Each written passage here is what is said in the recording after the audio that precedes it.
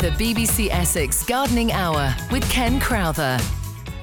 Hello and welcome to the BBC Essex Gardening Hour podcast, which you can download and listen to for free on the BBC Essex website. That's bbc.co.uk/BBC Essex. I'm Ken Crowther, and this week my special guest is Lucy Chamberlain, head gardener at East Donnellan Hall in Fingering-Hoe. Coming up, we'll be answering your questions on everything from camellias and foxes to apricots. The BBC Essex Gardening Hour with Ken Crowther. Every Saturday from 11.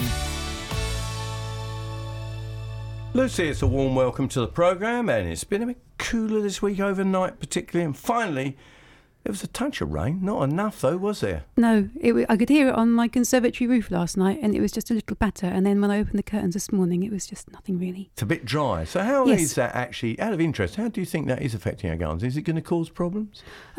I have been irrigating this week our herbaceous borders and beds because we're on really light sandy soil where we are in Fingering-Hoe.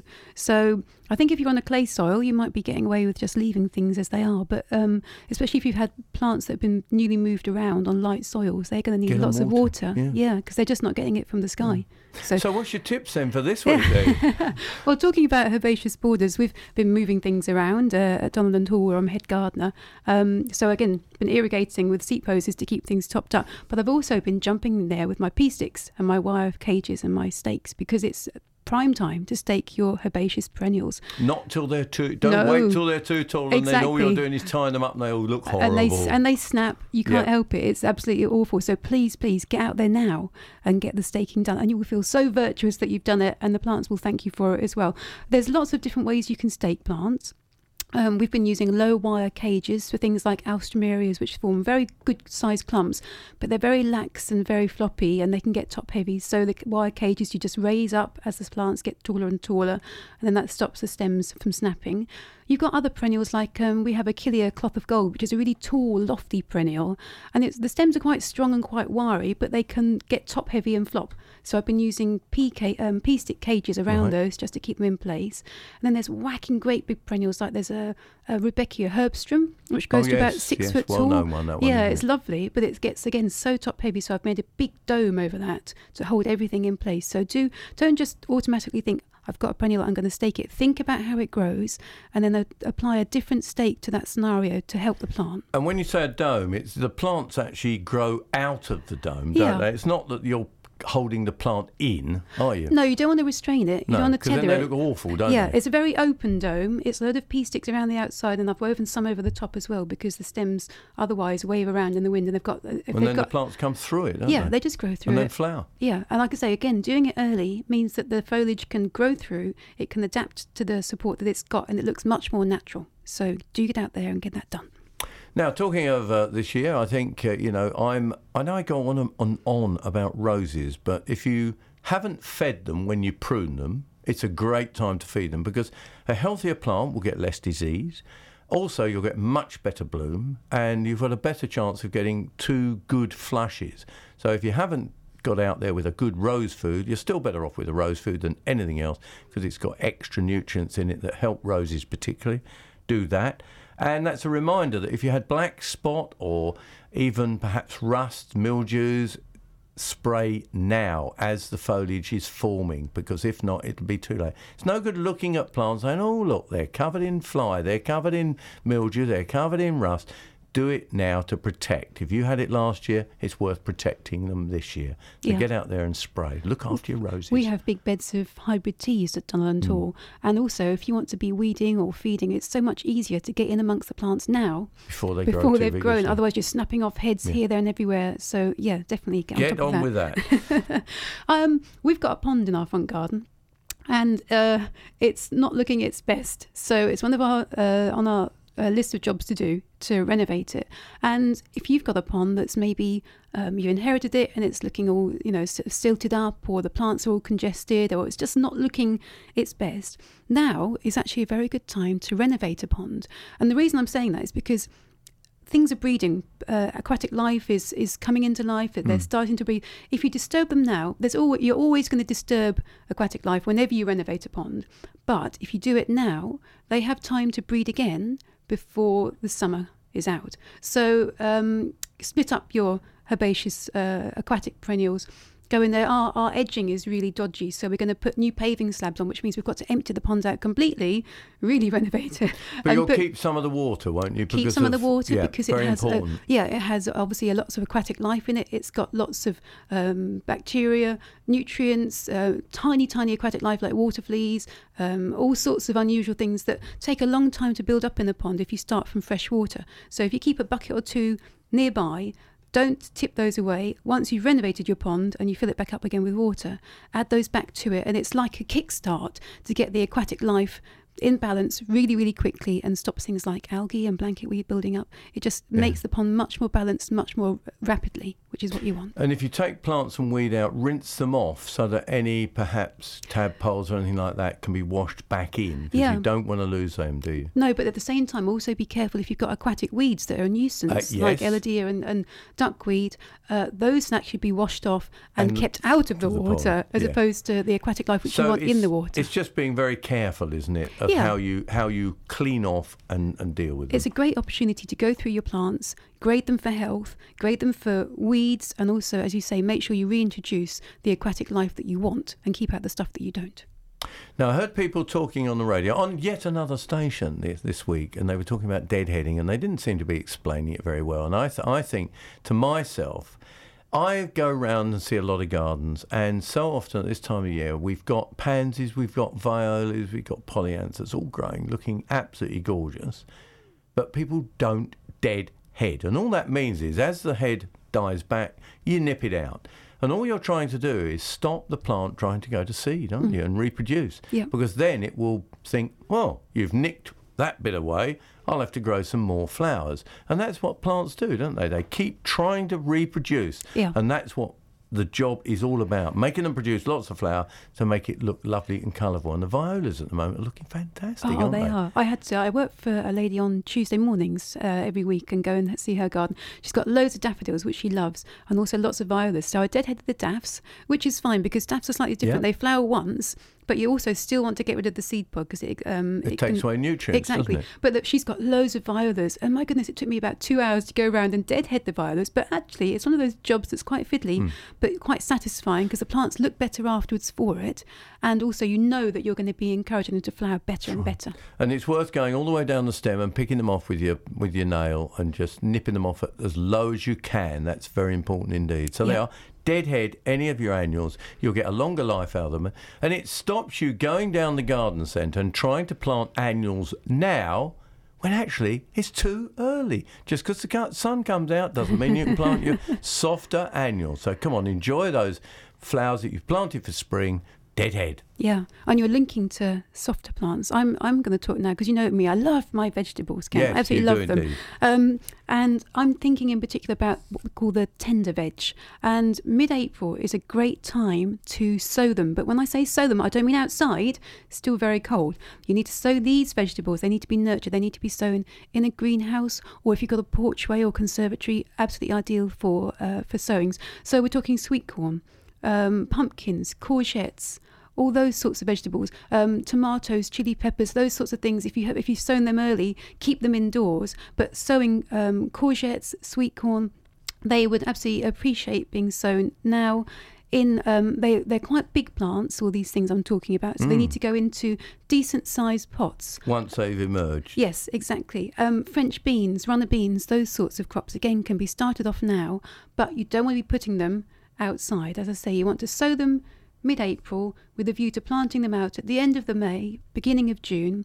That's the time when frosts, fingers crossed, have completely disappeared and the plants can be safely put outside. Some of those you could even do on your windowsill, couldn't you? Yeah, exactly. As I say, you don't need to have I don't have a greenhouse at home. I have one at East Jonathan Hall, which is absolutely packed to the rafters, full of seedlings at the moment. But at home, I just have a little porchway. That's all it is. It's one directional light, so plants do get a little bit leggy. You turn them around, do you, quite often? Well, I don't, because I'm not that organised. But what I tend to do is I know that once they get outside, they will sort themselves out. So I thought it's always a bit of a balancing act to get that right. But yeah, as I say, get all those veg sown so that come the summer, you can hit the ground running and get them outside. Well, plenty of jobs you can do in the garden, but the most important thing, of course, is to enjoy it. The BBC Essex Gardening Hour with Ken Crowther. Every Saturday from 11. Let's have a look at some of the gardening events taking place across Essex over the next few weeks. And we'll be starting in Billericay, Monday the 24th of April at 8 o'clock. The Horticultural Society have a talk on wildlife habitats, and that's actually in Billericay they're talking about. So the habitat's in Billericay. That's by Neil Sumner. Takes place in Chantry Way Day Centre. Visitors are very welcome. Entry is just a couple of pounds. On the 26th of April at 8 o'clock, the Dunmow Horticultural Society have a talk by George Thorpe, past head gardener at Trinity College, and he's talking on climbers. Takes place in the Talbot Room, Folks Hall, Great Dunmow. On the 20th of May, 10 till midday, the Matching Charity Farmers Market at the Village Hall has fresh produce from local farmers and producers. Well worth going along. That's 10 a.m. till midday, and it takes place on the third Saturday of every month. Let's look forward a little bit to advise you of something that's happening in Uttlesford and Harlow. They're trying to raise money for St Clair Hospice. Now, this is not till June, but put it in your diary, 24th and 25th of June, open all day. It's its 23rd year, and there are more than 20 gardens taking part. The entry is by brochure, which costs £5, and content contains all the details of locations and all the gardens. So there are. Think about that one as well. So there are. There's some of the gardening events that are taking place across the county. If you want your Essex gardening event for the BBC Essex Gardening Hour, you've got to send them to me, Ken Crowther, with at least 3 weeks' notice, either by email to ken.crowther@bbc.co.uk, or drop me a line. BBC Essex, P.O. Box 765, Chelmsford, CM2 9XB. Coming up next, myself and Lucy will be answering your gardening questions, and we'll start with Tony in Little Maplestead and his peach tree. The BBC Essex Gardening Hour with Ken Crowther. Every Saturday from 11. Yeah, about 7 years ago I planted a small orchard, and amongst it I had a peach tree. Yep. Now it developed leaf curl, yes, where it all got red and curling away. I used to be able to buy a spray that helped. You but did? Last time I went to the garden centre, they said there was now nothing available. And They are quite right. There is Right. nothing available at all. Used to be copper. Copper, Didn't it? it A was copper all- spray as a preventative in the autumn, Yeah. and then also in the spring. In the spring, yeah. I mean, you grow peaches, don't you, Lucy? Yeah, up I've got where you work. I'm head gardener at East Donnellan Hall in Fingringo. We have a huge peach tree, and It gets peach leaf curl? The apricot doesn't, but the peach does, and the nectarine do. But what I was going to ask, because we wall train our trees, which makes the protection of them against peach leaf curl really straightforward. But I reckon your tree is in open Out in the ground, open, isn't is it? Yeah, it's in open ground with the other Yeah. What you trees, can do. Yeah, that doesn't. I mean, you can. What we do at East Donnellan Hall, and I also do this at home with my peach tree, is to cover it up with a polythene sheet from January through till about May. And what that does, it stops the fungal spores of peach leaf Spreading. curl germinating, because the tree is kept dry, and they need moisture to germinate. And you take the covers off, I'd say, about the end of this month. If you wall train your peaches and nectarines, like I say, apricots don't get peach leaf curl, but those two trees do. Wall train them, and then you can put the cover on really easily. But if you've got a tree in open ground, I mean, the principles still apply. And if you wanted to, you could try and erect a cage and cloak it in polythene. But that's about all you can do, because there's no sprays anymore, I'm afraid. And That's the only about thing all you that's left, is it now? Yes. Yeah. Just cloak it up. I could pick do off- that. From when to when, did you say? It's from January up until May. So what you also have to do is, when it's flowering, because the covers are on and the bees can't access the peach flowers, either take it off in the day, or, which is what I had to do, is go in there with a paintbrush and pollinate the flowers. So you might find that actually having the peach in the orchard isn't a good idea now. You might want to, if you really like a peach, wall train it, or don't have it at all. And the only thing you can do is pick off the worst offending leaf. But if you have a really bad attack, it's just there's not nothing worth you can it. do. It's not worth it. And remember, a well-fed plant is healthier than an unfed plant. So if you feed trees, you will help them. You won't cure it, but you'll help. Yeah. Okay? Okay, thank you for your advice. And plant an apricot, because they do get a bit of curl, but they don't actually get it like Nowhere that. near as much. No. And you can get some really good Yeah. apricots now that Yeah, I flower had- later. Again, up at Meadowcroft, it was a question time, and they were talking about, what was it? one of the cots, aren't they? They've all got COT on the end. Tomcott. Tomcott, I think it was. Yeah. And they said it was absolutely superb. I've got one of those. Loads of fruit. Yeah, Loads in of a pot in my garden, and I can't wait for it to crop. Talking grapevines with Rosie from Horsham. Are we going to be sent a bottle of wine, do you think, Rosie? Oh, but of course, if it's turned out, if you can save it for me. Okay. Oh, that's a good deal, Rosie. What would you like to know about your The problem grapevine? is, I'm new to this house. I moved in December, and now I've got this beautiful grapevine, but I've had it trimmed because it was just too much. And it looks like it's bleeding to death. It's running and it's dripping and dripping and dripping. Yeah. And Yeah. I've collected a whole bucket full. Yeah, it's been pruned at the wrong time. You Yeah. shouldn't Oh, no. prune them at this time of the year because they're in growth. Yeah, We're scared to ask, but I hope he wasn't a gardener. It was. Well, he needs sacking. Oh, she's supposed to be a specialist, this gardener. Well, she's not. They're She's not not- specialists she's if not they're specialist in doing that grapes, to is your she? grapes. She's left me about 2 or 3 branches, well, 2 or 3 main branches. Now, Yeah. can I feed At this this time of year. back into it? Can Would you do that what? help? Would you do what? Sorry, ask us again. I've got a bucket of No. sap that I've collected. Yeah. Can I put that back onto the roof? No, Would that no help? good. It doesn't help at I all. wouldn't worry about it, and I should reassure you that even when the plant's bleeding, it's not going to harm it. Don't Oh, worry. it isn't. No, it's not. It's Oh. good. No, don't worry. I mean, Well, it obviously, takes some of the goodness the out of sap it, is that's it. like oozing away into the limbs that should be there, and they've been cut off. But it's more of a nuisance to you because, as you say, the volume it produces is huge, and it can make everything because it's very sugary and sticky. So it can just be a nuisance, attract insects, Well, I and haven't be tried slippery. it. Get some The birds charcoal. like it. The birds are lapping it up. Get some charcoal Yes. and rub charcoal into it. Crumble it up and put it onto the end, and that will help. Charcoal onto the end of the root, you know. No, when you make- where it's cut. Where the wounds are. You crumble it and put it onto the wound. Oh, It charcoal. will, Okay, yeah, it will now help. may I feed it as well? You don't need to, do you? I think it's probably worth giving it a bit of a feed because it's had a prune at the wrong time and it is oozing sap. I say just reassure that it won't harm the plant long term, and as soon as it leaves up, the pressure will reduce in the sap and it won't be quite such a volume coming out, and eventually it will stop come the early summer. You needn't say who your gardener. You needn't say who your gardener was, but did they warn you that it is the wrong time? No. I think that it was cut just before the warm weather came. No, it's still too late. You cut them in the winter before, usually up until the end of February, and then you don't. Oh, right. But anyway, let's hope it's going I'll tell to you what, though, survive. Rosie, ring us next year, and we'll give you better advice than the gardener. How about that? Yes, well, obviously you are. Ring us are you in the free to winter. garden my garden?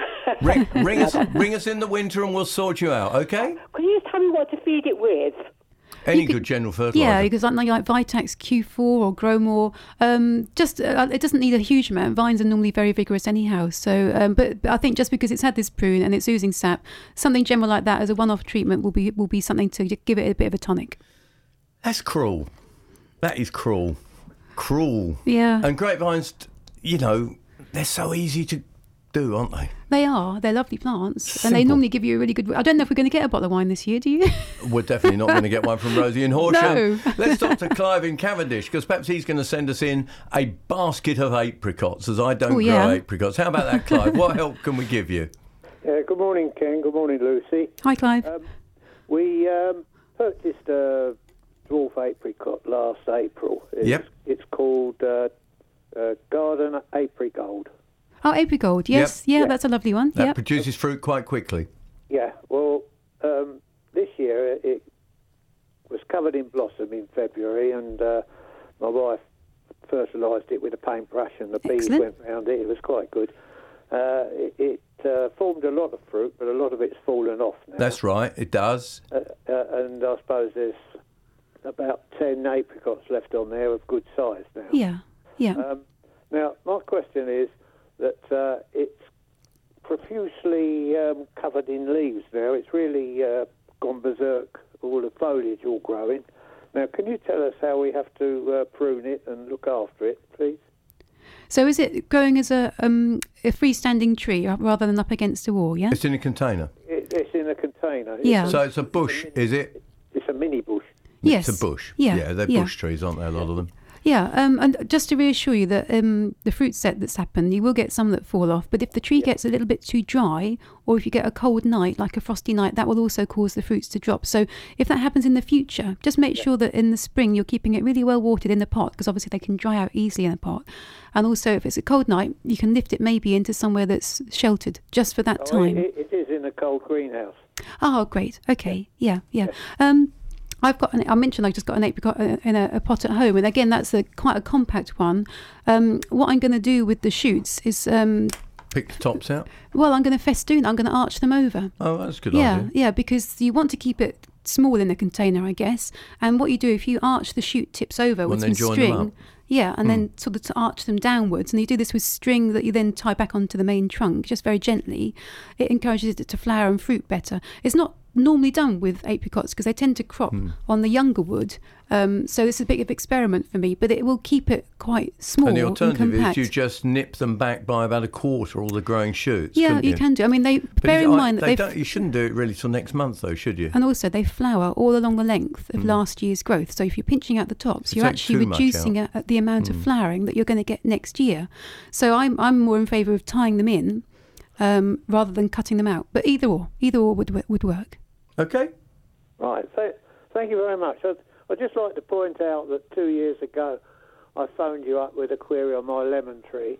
Yep. And following your advice, we're having great crops and drinking your health every Sunday with gin and tonic. I was going to say, it's a shame you're so far away, because I'd be down there for another gin and tonic myself as well. Thanks very much, Clive, for that. That's lovely to hear from you. Goodbye. Again, hi, Lucy. Hello, But at Christine. least you can listen to the chatter, can't you? Yeah, it's been very interesting.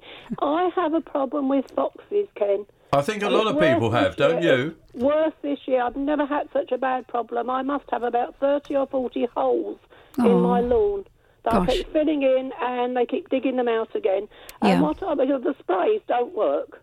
You can buy these spray repellents, like and a repellent. they're no good at all. Yeah. And what I was going to ask, or perhaps other listeners can answer this question, are these so you can get these sonic repellents, can't you? Either solar or battery powered. Yeah, you can do. You can do. Mm-hmm. I don't know. Do they work? And if so, can they be a worry to like neighbours' cats, dogs, rabbits? Yes. My neighbour's got chickens. Can it affect them? No. They only affect it within the beam. Right. So it doesn't spread it through next door's fence. Oh, right. It's a beam. I see. I think other mammals would be affected. I don't think chickens will. I don't know enough about the hearing of chickens, Right. but I think it's like a high-pitched sounds that we can't hear, but mammals like cats and dogs. Yeah, I was talking last week about cats. No, it was a week before about cats with Jeff. And what we were saying is that there are one specific for cats, and then they've widened it. Some claim to do cats, dogs, foxes, and other pests. And they have a wider sonic noise.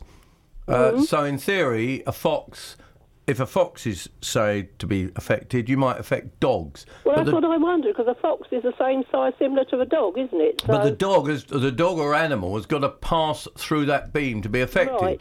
So really, the answer is, if foxes, I'd give it a go. Yeah, and it would be interesting, as you say, to see whether any listeners have actually tried these. Because I must admit, I haven't tried them, because we've got a cat at home. We've always had dogs, so I think maybe they keep the mammals out of the gardens themselves anyhow. Yeah, so I've got a tortoise, so that's a funny question. But get yourself a dog, Christine. Yeah, dog's much better than a tortoise, yeah. If anything else, if other listeners have got any other suggestions, you know. You said what I was going to say, so they can give us a call on 0300 240 41 and give Christine in Burnham a clue. Some clues on what they've done. We won't go into bring back fox hunting or anything like that. No. But the real problem is, in all honesty, joking completely apart, they're not controlled. And I think that is the biggest problem. They're breeding out of control now. That is the problem. Totally. I don't know the answer. I haven't got an answer, and I wouldn't dare say it on air anyway. Okay. All right. And I'd appreciate anybody else's, suggestions of you. Thank you. Good question, Christine. Thank you very much indeed. The BBC Essex Gardening Hour with Ken Crowther. Every Saturday from 11. We've got a picture here from lovely picture. Colin Phillips of a nice plant. He says it dropped in his border, it's turned up, Nobody planted it. Can you please identify the kind? And, of course, we have. It's mainly in bird seed, isn't it? A lot of bird seeds, and they get picked up by birds, don't they? It could be, but this is it's a euphorbia, and it's one that's got really lovely coral pink bracts as opposed to the lime green, which I would know if I saw that in the garden centre. I go, that's Euphorbia Griffii, fire glow, and there's that might not be fire glow. It might not be, but that's as close as I can tell that it is. It's one of those ones with maybe that in its parentage, but it's Euphorbia Griffii fire glow is the closest we can say to it. But if it's a seeded plant, it may not be that, but it might be the seed has been brought in by similar. A bird or something like that. And the only thing I can say about it is that I must warn people, euphorbia, just like all euphorbias, it has a gungy white sap, and that doesn't always, but it can burn sensitive skin. Yeah. So just wear gloves. Wear gloves when you're pulling it out or cutting it back. Yeah. And obviously, if you are cutting it, keep children away from it as well. So, all right. So euphorbias are poisonous, and also the other thing about them, you shouldn't. Oh no, it's just sap on that one, isn't it? They don't go dry. No, I'm thinking of something completely different. He's gone off on a tangent. Gone off a tangent. Let's go back to the phones now and talk to Anne. And where we got Anne? There we got Anne, haven't we? And we're talking Photinia red robins, aren't we? Oh, a lovely shrub. Yeah, my it isn't very. The leaves aren't a very red one, I'm afraid. I wish I'd have bought the red one, but a lot of the leaves are falling off. Oh, okay. Does happen this time of year. Oh, right. Well, I'll give it a seed of seaweed last week. Yeah. Good girl. I think we recommend that quite often on here. So is it in the ground or in a container? Sorry? Is it growing in the ground or in the ground? It's in the ground. And how long has it been in the ground for? Oh, about 3-4 years now. Oh, okay. So it's still your youngish plant. Yeah. Yes. Yeah, but you say the leaves are literally just a few of them are just dropping off. Yes, quite a few actually. Quite a few. And I was a little bit despondent because I wanted to hide the fence up. Have you watered them at all? Yeah, but try to if I remember. Yeah, it is very dry. It's very dry this spring, and Photinias do drop leaf at this time of year because they're producing their new leaf, just like laurels and a lot of the other plants. You know, they're producing new leaf and they drop old, don't they? They do. And but also, they're a bit more dramatic this year on Photinias than I've seen. Well, also, for a long time. I was just going to say, my camellia at home. I was underneath it yesterday, clearing up some of the dead flowers because it makes a bit of a mess. But it's lovely. They do make a mess. And there were quite a lot. I was surprised. Quite a lot of perfectly green leaves falling off, and I think that was a stress response because we were on a light soil. It's slightly raised up and they are more happy in a more sort of like moist soil. So I would agree with Ken that I reckon it's just got a bit too dry, especially when it's a young plant. It might not have got a really established root system just yet. So do give it a good soak, a good water. Carry on with the seaweed feed because that will give it a little bit of a perk up as well. Are you doing that over the foliage? Are you doing that over the foliage or on the ground? On the ground. Do it over the foliage. I did it on the foliage. Good girl, that's the one. Once a fortnight, would you say? I think it's about once a fortnight. Yep. Just check on the bottle, but I think they recommend it's about once a fortnight, yeah. Oh, and before we finish, I'm the lady about the cat watch, and I did hear it last week. Yeah. You know, and there was only one negative response on the... the Google that I looked at. Yeah. And also, my daughter bought me an azalea. You said that I could pot it up again and perhaps have it in next year. That's right. Right, okay then. So Anne from West Clacton, a regular listener to the programme, nice to hear from you. And we are now going to Simon in Shalford. Hello, Simon. Hello, good morning. What can we do for you, sir?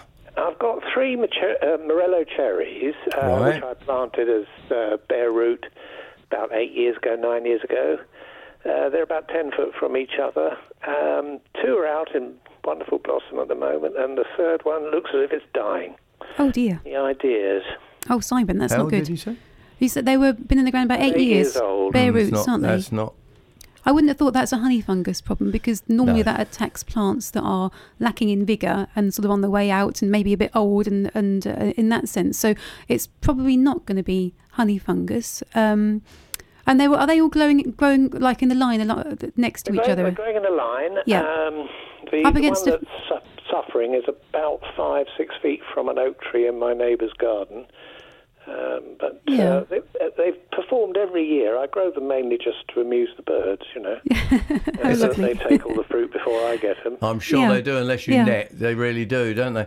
Do you know you're coming up? you're coming up with a problem. I think is going to be a rising problem this year because we've just gone through one of the driest winters since '76. Ridiculously dry, isn't it? No one realises how dry it is. You've got an oak tree next to it, which will have just started into leaf. Yeah, it has. Yeah. That is drawing huge amounts of moisture out of the ground.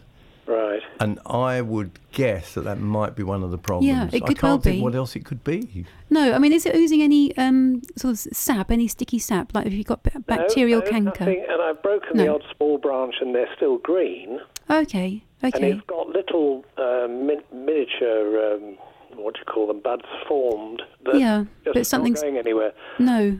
I've had a hose trickling on it for the last 48 hours. I want it too late now. No, What did you just? It hasn't burst at all with leaf, or it has? Not at all. It's got the buds there. Have you scraped the stem to see whether it's at all green or brown underneath? Yeah, done that green. Watering is the right thing. I think then. maybe don't water it excessively. I think if you've had the hose pipe on for 48 hours, I'd probably now turn it off. Because if the tree is stressed and it's not in leaf, it's not going to be losing moisture through any leaves. So just be careful that you haven't done too much. But all you can do now, I think, is sit tight. Give it a month or two. Yeah, exactly. And obviously water again if we don't get any rain. And we're forecasting parts of the country a little bit of rain, but not an awful lot. So you might need to jump on the hose pipe again, say in another week's time. Okay. And fingers crossed. Really hope it recovers. Yeah. It just looks. I suppose it is the oak that's taking it all. Yeah. Is that the one that's closest to the oak tree? Yes. Yeah. It is. Yeah. Which makes sense, doesn't it? Then. Yeah. Oh well, you're doing all the right stuff. We just hope that the plant pulls through.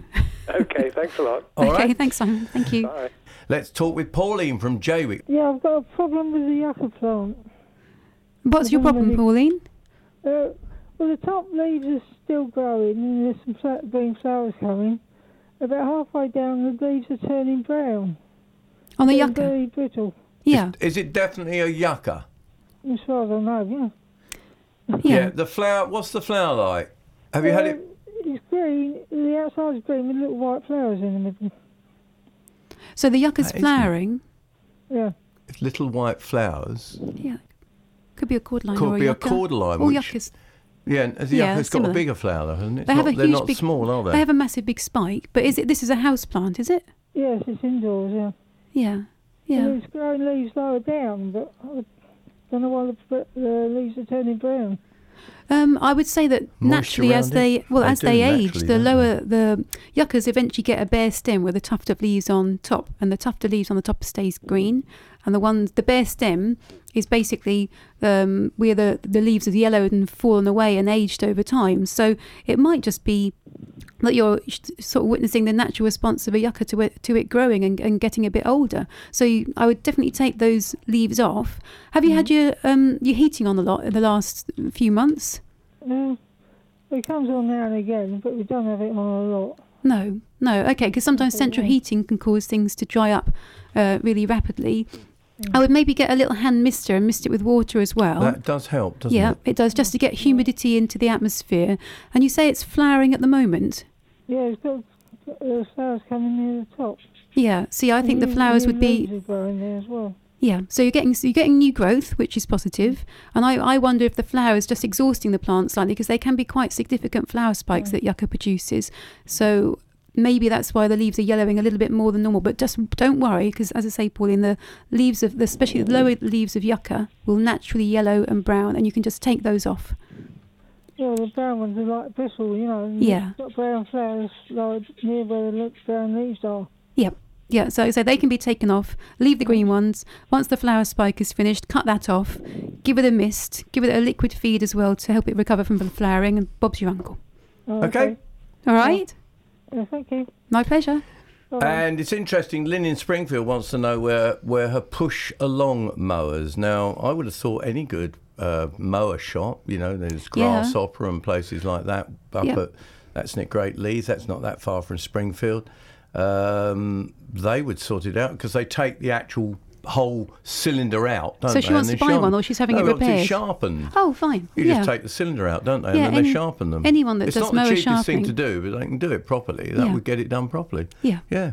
I mean, Grasshopper's one I use. It's not bad, Anybody, just a checking good your mower shop. Exactly, checking your phone directory or online for anyone that services mowers, and they will do the job for you. So, Lynn, no problem at all. Get it sharpened. Nothing like a good hammer. I've got a Ransom Ajax. You know, there's one with the aluminium inside. Lovely. I'll never use it, mate. We live next to a gentleman who's an expert in renovating mowers, and so when we have any problems with ours, we just round the corner have a little word with him. He's lovely. Let's now talk to Hazel in Hadley. Don't forget, she has rung us on 0300 200 4041. Hazel. Hello, good morning. Hi there. How can we help? It's about the camellia. I've had beautiful loads of flowers, and they've all died back now. But it's getting really tall and leggy. When can I sort of chop the top off? Not long. Do you do them in May? It's straight after flowering, isn't it? Because what you're trying to do, what a camellia will naturally do, is flower and then put on new growth. So what you're doing is, just as it's putting on that new growth, prune it back to the shape that you want. And you can actually be really quite brutal with camellias. You don't think you would be able to do that because they're quite delicate looking plants. But you can go back into thick stems. I'm actually cutting off the new growth. That's right, yeah? That's fine, yeah. Like I say, straight after flowering, and it will have a chance to grow and recover and then still hopefully flower well next year. It's been beautiful. It's the first year. I've only planted it this year. Oh, wow. It's been absolutely beautiful. Yeah. Can I just ask one more quick question? Of course you can. Go for it. What do I do with the daffodils? Do I chop the heads off, or what do I do just with them? Just take the heads off, nothing else. And then if you've got a chance, if you're enthusiastic, you can put either grow more around the daffodils if they're in a bed to put nutrient in, but that will need watering in. If not, a good liquid feed over the leaf, and that puts nutrient back into the bulb, and then they'll flower even better next year. Brilliant. Thank you very much. Have a lovely Easter. You too, Hazel. Thank you. Thank you. Bye. Bye. Joan from Hadley. Plum trees. Hello. I'm phoning about the plum tree moth. Yes. Last year in our Victoria plum tree, we had a very bad infestation. I think we had about 4 edible plums out of the whole tree. Now, following your advice from last year, I've put the sticky band drought fruit for fruit trees round the base of the tree, and we've put in the pheromone trap. I've checked it this morning, and there are 34 moths in there. Wow, yeah. Well, I know it says on the instructions on the pheromone trap, put in mid-May. That's right. But it started blooming very early this year. We've had so much heat, haven't we? So that was a very sensible thing to do, Joan. Well done. Yes, so I did put it in. Now, to me, they just look like ordinary little grey moths about half an inch long. Yeah. How can you tell if it is actually the plum moth? Well, because you've used the trap, which has a pheromone in it that attracts the male moth. It attracts only that moth. Yeah. I mean, you might get 1 or 2 unfortunate moths of other species flying past that just inadvertently get stuck, but by and large, that's what that pheromone trap is doing. It's actually luring in the males. So you can be pretty much guaranteed that 80-90% of those moths stuck on there are going to be your plum moth. Right. Yeah. So on the instructions here, it said that if you get more than 12 a week, you should use a suitable insecticide. Now, what insecticide would there aren't any. No, I was going to say that I think there's none for fruit now, are there? You have to be there's some. You have to check the label recommendation. I think there's a Bayer product, isn't there, for fruit and veg? But you can. Has it? I thought I could use that still this year. We'll have to find out because I was relying on that for my. Hang on, we'll get back to you on that one. But what I was also going to say is that if you want to rely solely on the pheromone traps, it's recommended that you hang, depending on the size of the tree, at least 2 or 3 in there rather than just the one. So you're hanging one. Still in this year? Yeah, I thought it was. I was thinking that there is one that can be used on specific pests, and it's whether you can use it on plum moth. I'm not entirely sure about. But what's the name of it, Ken? It's the ultimate fruit and veg bug killer, but it doesn't mention it doesn't mention them at all. It just got caterpillars, beetles, weevils, apple and pear suckers and capsids. Yeah. So it's not really covering it. So it's not saying that you can use it on plum moth. The reason is because the moth lays its eggs in the back of the flower, doesn't it? Yeah. And therefore you've got to be very careful when you spray it because you're affecting the fruit, and that's what I think one of the reasons is. Yeah. But most of them have disappeared, isn't it? I would carry on, Joan, actually going with the pheromone traps, but because you've got... Is it a big tree or a little tree? It's quite a small tree. One would be fine. 6-7 years old, but I did cut it back quite severely last year. I wouldn't spray particularly, would you? I'd do it again next year. Yeah, and You're pruning in summer, aren't you? You should be. Well, it was in the summer. It was after all the plums were off. Good girl. That's right. Spot on.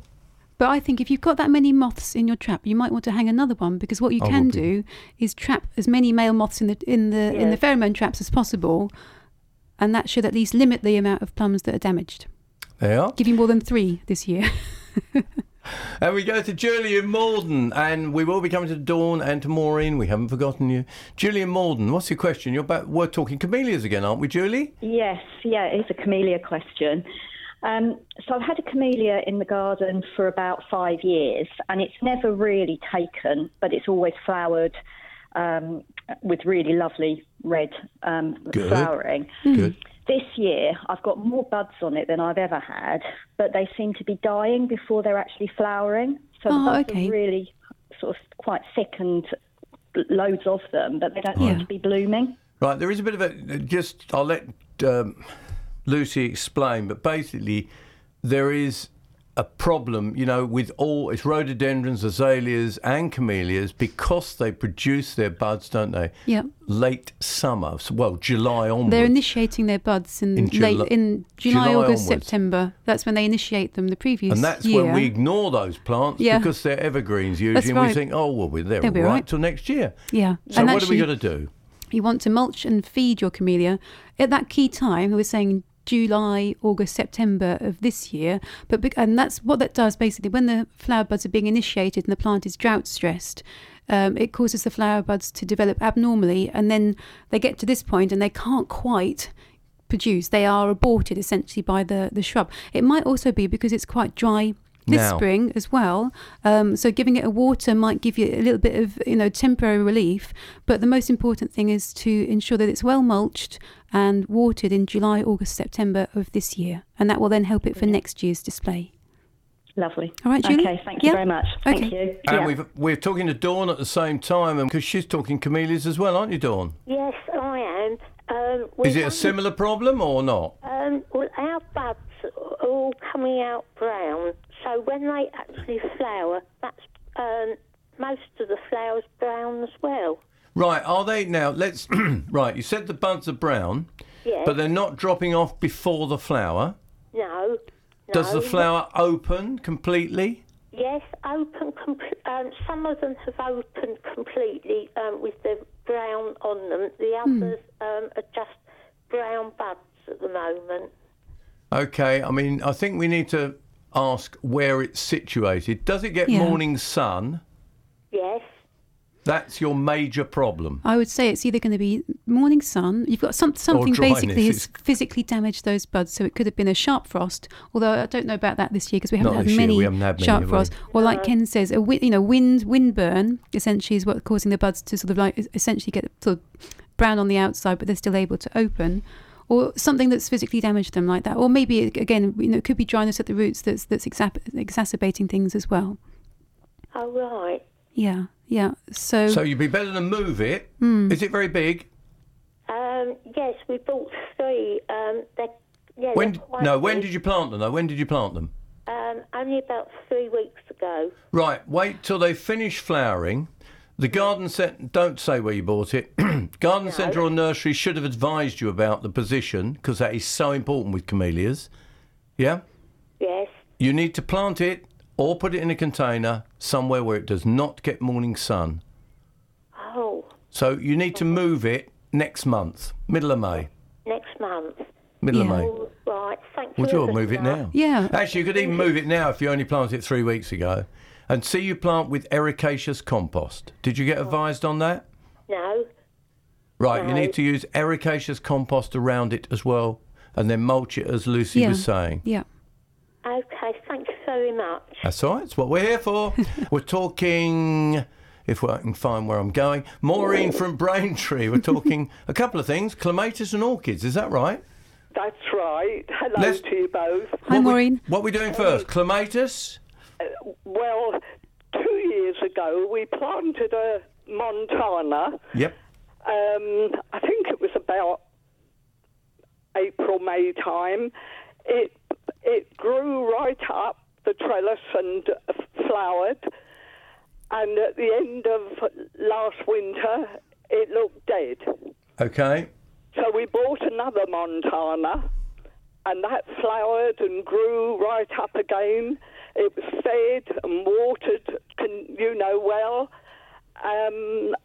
We didn't actually put drainage in like Sheena Chapman used to say, because it's fairly dry. Right. What's happened to it then, Maureen? It's died. So that's two. Ah, it's a shame because Montana. No sign of life. No, I wonder if no idea why. Could it be slugs and snails, because they can quite readily nibble the base of the clematis stems, and anything above that, so they've nibbled it off at soil level, then anything above that dies. Could that be an option, because you're keeping it well watered? Maybe the ground is quite moist in that area, which is encouraging slugs and snails. They are active at the moment. Right. Is it a sunny aspect or a shaded area? Somewhere in between. Yeah. So it could be that. Yes. Yeah. And my husband says it's out in the garden at the moment, who nurtures it. It's more of a drier area than that's why he makes sure he remembers. Put a mulch round it of compost and hopefully hold a bit of moisture in. Do it the other way round. And I think if you can put some slug pellets down, you can get organic slug pellets, so don't worry about them being chemical based. You can get some that are ferrous. So if there's no sign of life, do you think we've lost that one? We shouldn't plant leave it. I don't, because the root system could be alive and it might throw up some new shoots from the base that need protecting from the slugs. The BBC Essex Gardening Hour with Ken Crowther, every Saturday from 11. Still here, talking gardening on the phones with Maureen from Braintree. You had an orchid question as well, didn't you, Maureen? Yes, I love my orchids. I really look after them. And for the first year, I've had a white bug. I've looked it up and it looks exactly as they say. I've got it under control. But what causes it? Do you know? Was it mealybug? I've never had it before. Was it mealybug you thought you had? Yes. Yes, yeah. It's sometimes if you buy a new plant in, the mealybug tend to go right down to the base of the leaf, in amongst all the folds, and it's very difficult to see them. And it sounds like you've bought a plant from a nursery which just hadn't controlled the problem sufficiently well, and as soon as you got it home, it just sort of flared up again. So I imagine that's what caused it. Oh, right. I believe it was on a new one that someone gave me. House plant insecticide and spray it well down into the base. Yes, I have done that. Great. I just wondered what caused it. No, that's the problem. Maureen, sounds like you've got to perhaps buy new clematis and you've done the right thing with the orchid completely. Oh, she's a good gardener, isn't she? Yeah, she loves it, doesn't she? You can tell in her voice. Josie from Waltham Abbey, you've got a Christmas tree you wanted to ask about, is that right? Yes, I did. I bought it for Christmas. My daughter did it, a real one with roots on. My daughter's is doing well, but mine's not. It seemed to have gone all brown round the bottom. And then I kept saying, well, water it, but it doesn't seem, I didn't want to make it worse than what it is, or what do I do to make it not to, to leaves, to no leaves on it, or what you call little things, little peticles, don't they? They drop off, don't they? When you're getting Christmas, they all come off, don't they? But I put it in the garden, but I wonder, what it can do. Is it dead? So it's in the it's planted in the garden in the ground, yeah? Yes. Yes, yeah. And like you say, all you can do, I think, is keep it well watered but not waterlogged. You don't want it to dry out. You don't want it to get too soggy. So it's that keeping that balance going of keeping it moist. And that what maybe has happened, maybe the roots were congested and they're not really able to grow out into the soil very well, and they're going to need a little bit of encouragement. And that would be just making sure that the soil is nice and moist so the roots can penetrate it easily. You could, if you wanted to, give it a foliar feed. We mentioned that early on this morning. Of, something like Maxi Crop, which is a seaweed fertiliser. Yep. And you can drench that over the whole plant, because if the roots aren't functioning very well, you can get nutrients into the tree via the needles. So that's what we'd recommend. Right, okay. Thank you. Yes, thank you very much. My pleasure. It's a pleasure for Josie in Waltham Abbey and John in Brentwood. John, what do you got for us today? Good morning, Kenlu, to use Benson's language. Two little tips first. Fruit tree grease. Put it indoors for a week, or on top of your airing cupboard. It goes on absolutely beautiful. That's a good idea. Yeah, very good. What was the other one then, John? You mentioned Ultimate Fruit and Veg Bug. Yes. I won't name it because you didn't. You can only use 3 applications on that. Yes. Did you know? Yes, I did. Yes, I know that it's go very... on about reading the instructions quite well, and it's not covering fruit trees anymore. That's why we're relying more on pheromone traps and organic methods, I think, now to control fruit pests. But you can use it, but you've got to be very, very careful and apply it, as you say, only a certain amount of time. Right, my questions. I've got a quince about 10 foot high, about 5 or 6 foot deep, and about 15 foot wide. How serious... I think the right time to prune it is a flower drop, is that right? Yeah, that's right, John. Yep. And how severe can I prune it without killing it? This is a very old one, yes? Probably 10 years old now. Do you know what? I think you can prune them quite hard. Quite hard. Because they sucker. They're one of these... When you say hard, could I take it down to some of the main branches out from the bottom, plus to within sort of 5 foot of the root? Oh, easy. Yeah, you could. Easy. So you're reducing it by about half and taking out some of the old shoots completely. You can. And like I say, they do sucker. Whenever I try and dig the things out, because I've got some at home, some old stumps, they're all over the shop. And so I'm having real difficulty kind of actually trying to kill mine off. So I think you'll be perfectly safe to give it a bit of a renovation prune, as we call it in the trade. All right. Could I ask one last question? Go for it. I've got an apple tree, very old, with a spread of about, 15 feet, and the lower branches are about 5 foot from the ground. Is there any plants that would survive underneath it? Ooh. I tried potatoes last year, and I ended up with 4 foot long tubers on it. Do you want to grow vegetable, do you mean? Or No. Anything. No, I've given up with vegetables under them. Do you know what we've got under the apple tree at ours at home? Because we've got grass, but we've also got a circular bed right close to the trunk, and it's full of spring bulbs.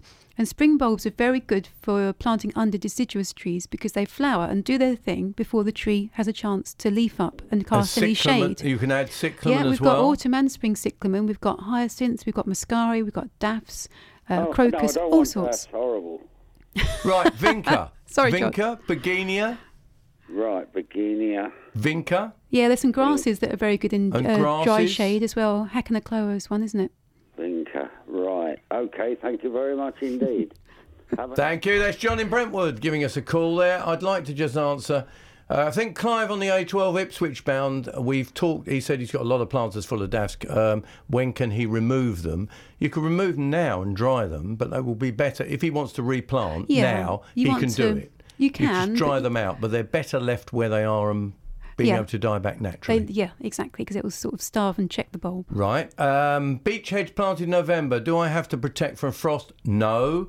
Do I prune first time this year? Tip them through. What I would do, this is how I do beech hedge, tip them through the year, and that's it. Yeah. But if you get some pruning beech and hornbeam, you do it in August. But also, don't forget, if they're young hedging plants and they're very bare at the bottom, you can prune them back by half. Depends how bushy because they are. if they're bare at the base and you want the hedge to be fully cloaked in foliage from top to bottom, maybe cut them back by half. They are. Hopefully that's helped you. And we better go to Myra from Bowers Gifford. You've wanted to know about your red robin. Is that right, Myra? It is, yes, Ken. Is it too late to prune it? No, not at all. No, not at all. Perfect time. Oh, right. Lovely. Yes. That's all I needed to know. Thank Myra, you so much. thank you for your call here at BBC. We now go to Marianne from Rayleigh. You were talking foxes. How are you controlling foxes? Is that what you rung us about, Marianne? Yes, it is. Morning, Ken. Yes, I've got it. It never fails. It's human hair. Human hair. I've never heard anybody ring you and suggest this, but I've had great success, and I haven't seen a fox in my garden for 2 years. You just spread the human hair, if you can find out where they're coming in, if not on the area that they're causing the problem with. You need to replenish about every 2 weeks, and as I say, it never fails. And I've given this tip to loads of people, and they've all had excellent results. Oh, great. So that's you the kind have of to response be we want. friendly with a hairdresser, is that right? Be friendly. I was going to say, you can keep your own hair when it's cut, or you can go to a hairdresser and they'll give you a bag. Do you know, that's fantastic. Marion, it's lovely to hear from people who have got a suggestion for us. That's what it's all about here on BBC Essex. Thank you, Marion, for that. Christine in Burnham, I hope you're still listening to that. And then we can answer that as well. You know, spread the word, because that is what BBC Essex and the Gardening Hour is all about. Ed, I did say, Ed, I was going to answer your question. Can I move a yew tree? It's about 2'6", and when can I move it? The answer is I wouldn't move it now, would you? Probably a little bit too late. Bit dry, and especially because late. We've had such an early spring. Everything's sort of. If it was damper and the spring was a bit later, I'd say yes, do it. But I would not, Ed, take that risk now. I would wait till the winter. Yeah. Well, you? Or October. October when the ground's still warm. And when the plant has slowed down and stopped doing its thing. We're now talking olive trees with Eunice in Clacton. Hello, Eunice. Oh, hello. I have a 9-year-old olive tree in a pot. So the pot's about 1.5 across, and it's been fine, and now it's really looking poorly. I scratched the top ends of the top branches, and they're still green, but the leaves look really sorry for themselves, brown, and dropped all their leaves as well. So I'm not quite sure what I could do. It's either got too wet or it's got too cold, or a combination of both in the winter, because olives are happier in. They're Mediterranean. Yeah, exactly. They want the sunshine. They want free draining soil. So, winter wet and cold is the most likely thing at this time of year that's going to cause them to look unhappy now. So, so try and move it to the sunniest, most sheltered spot of your garden. See, it doesn't dry out, but that doesn't mean waterlog it. No, exactly. Just have a little look at the root system. Get a hand fork and poke around at the roots and just see whether they're soggy. If they are, don't water it at all until it's sorted itself out. I imagine in this kind of weather, though, it's probably more going to be that it's just got a bit cold, because I would imagine they're not waterlogged at this time of year because it's been so dry. And give it a bit of feed. Yeah, exactly. A light liquid feed, nothing too major because it's stressed already. So. Oh, there's nothing worse than a stressed olive tree. No, exactly. They won't shut up, will they? Yeah, they just don't shut up. You have to give them tranquilizers. The BBC Essex Gardening Hour. This is BBC Essex. Thanks very much for listening to the BBC Essex Gardening Hour podcast. And if you missed any of the gardening advice, tips and events, you can download this programme and take it with you wherever you go. Just visit the BBC Essex website, bbc.co.uk/BBC Essex. The BBC Essex Gardening Hour with Ken Crowther. Every Saturday from 11.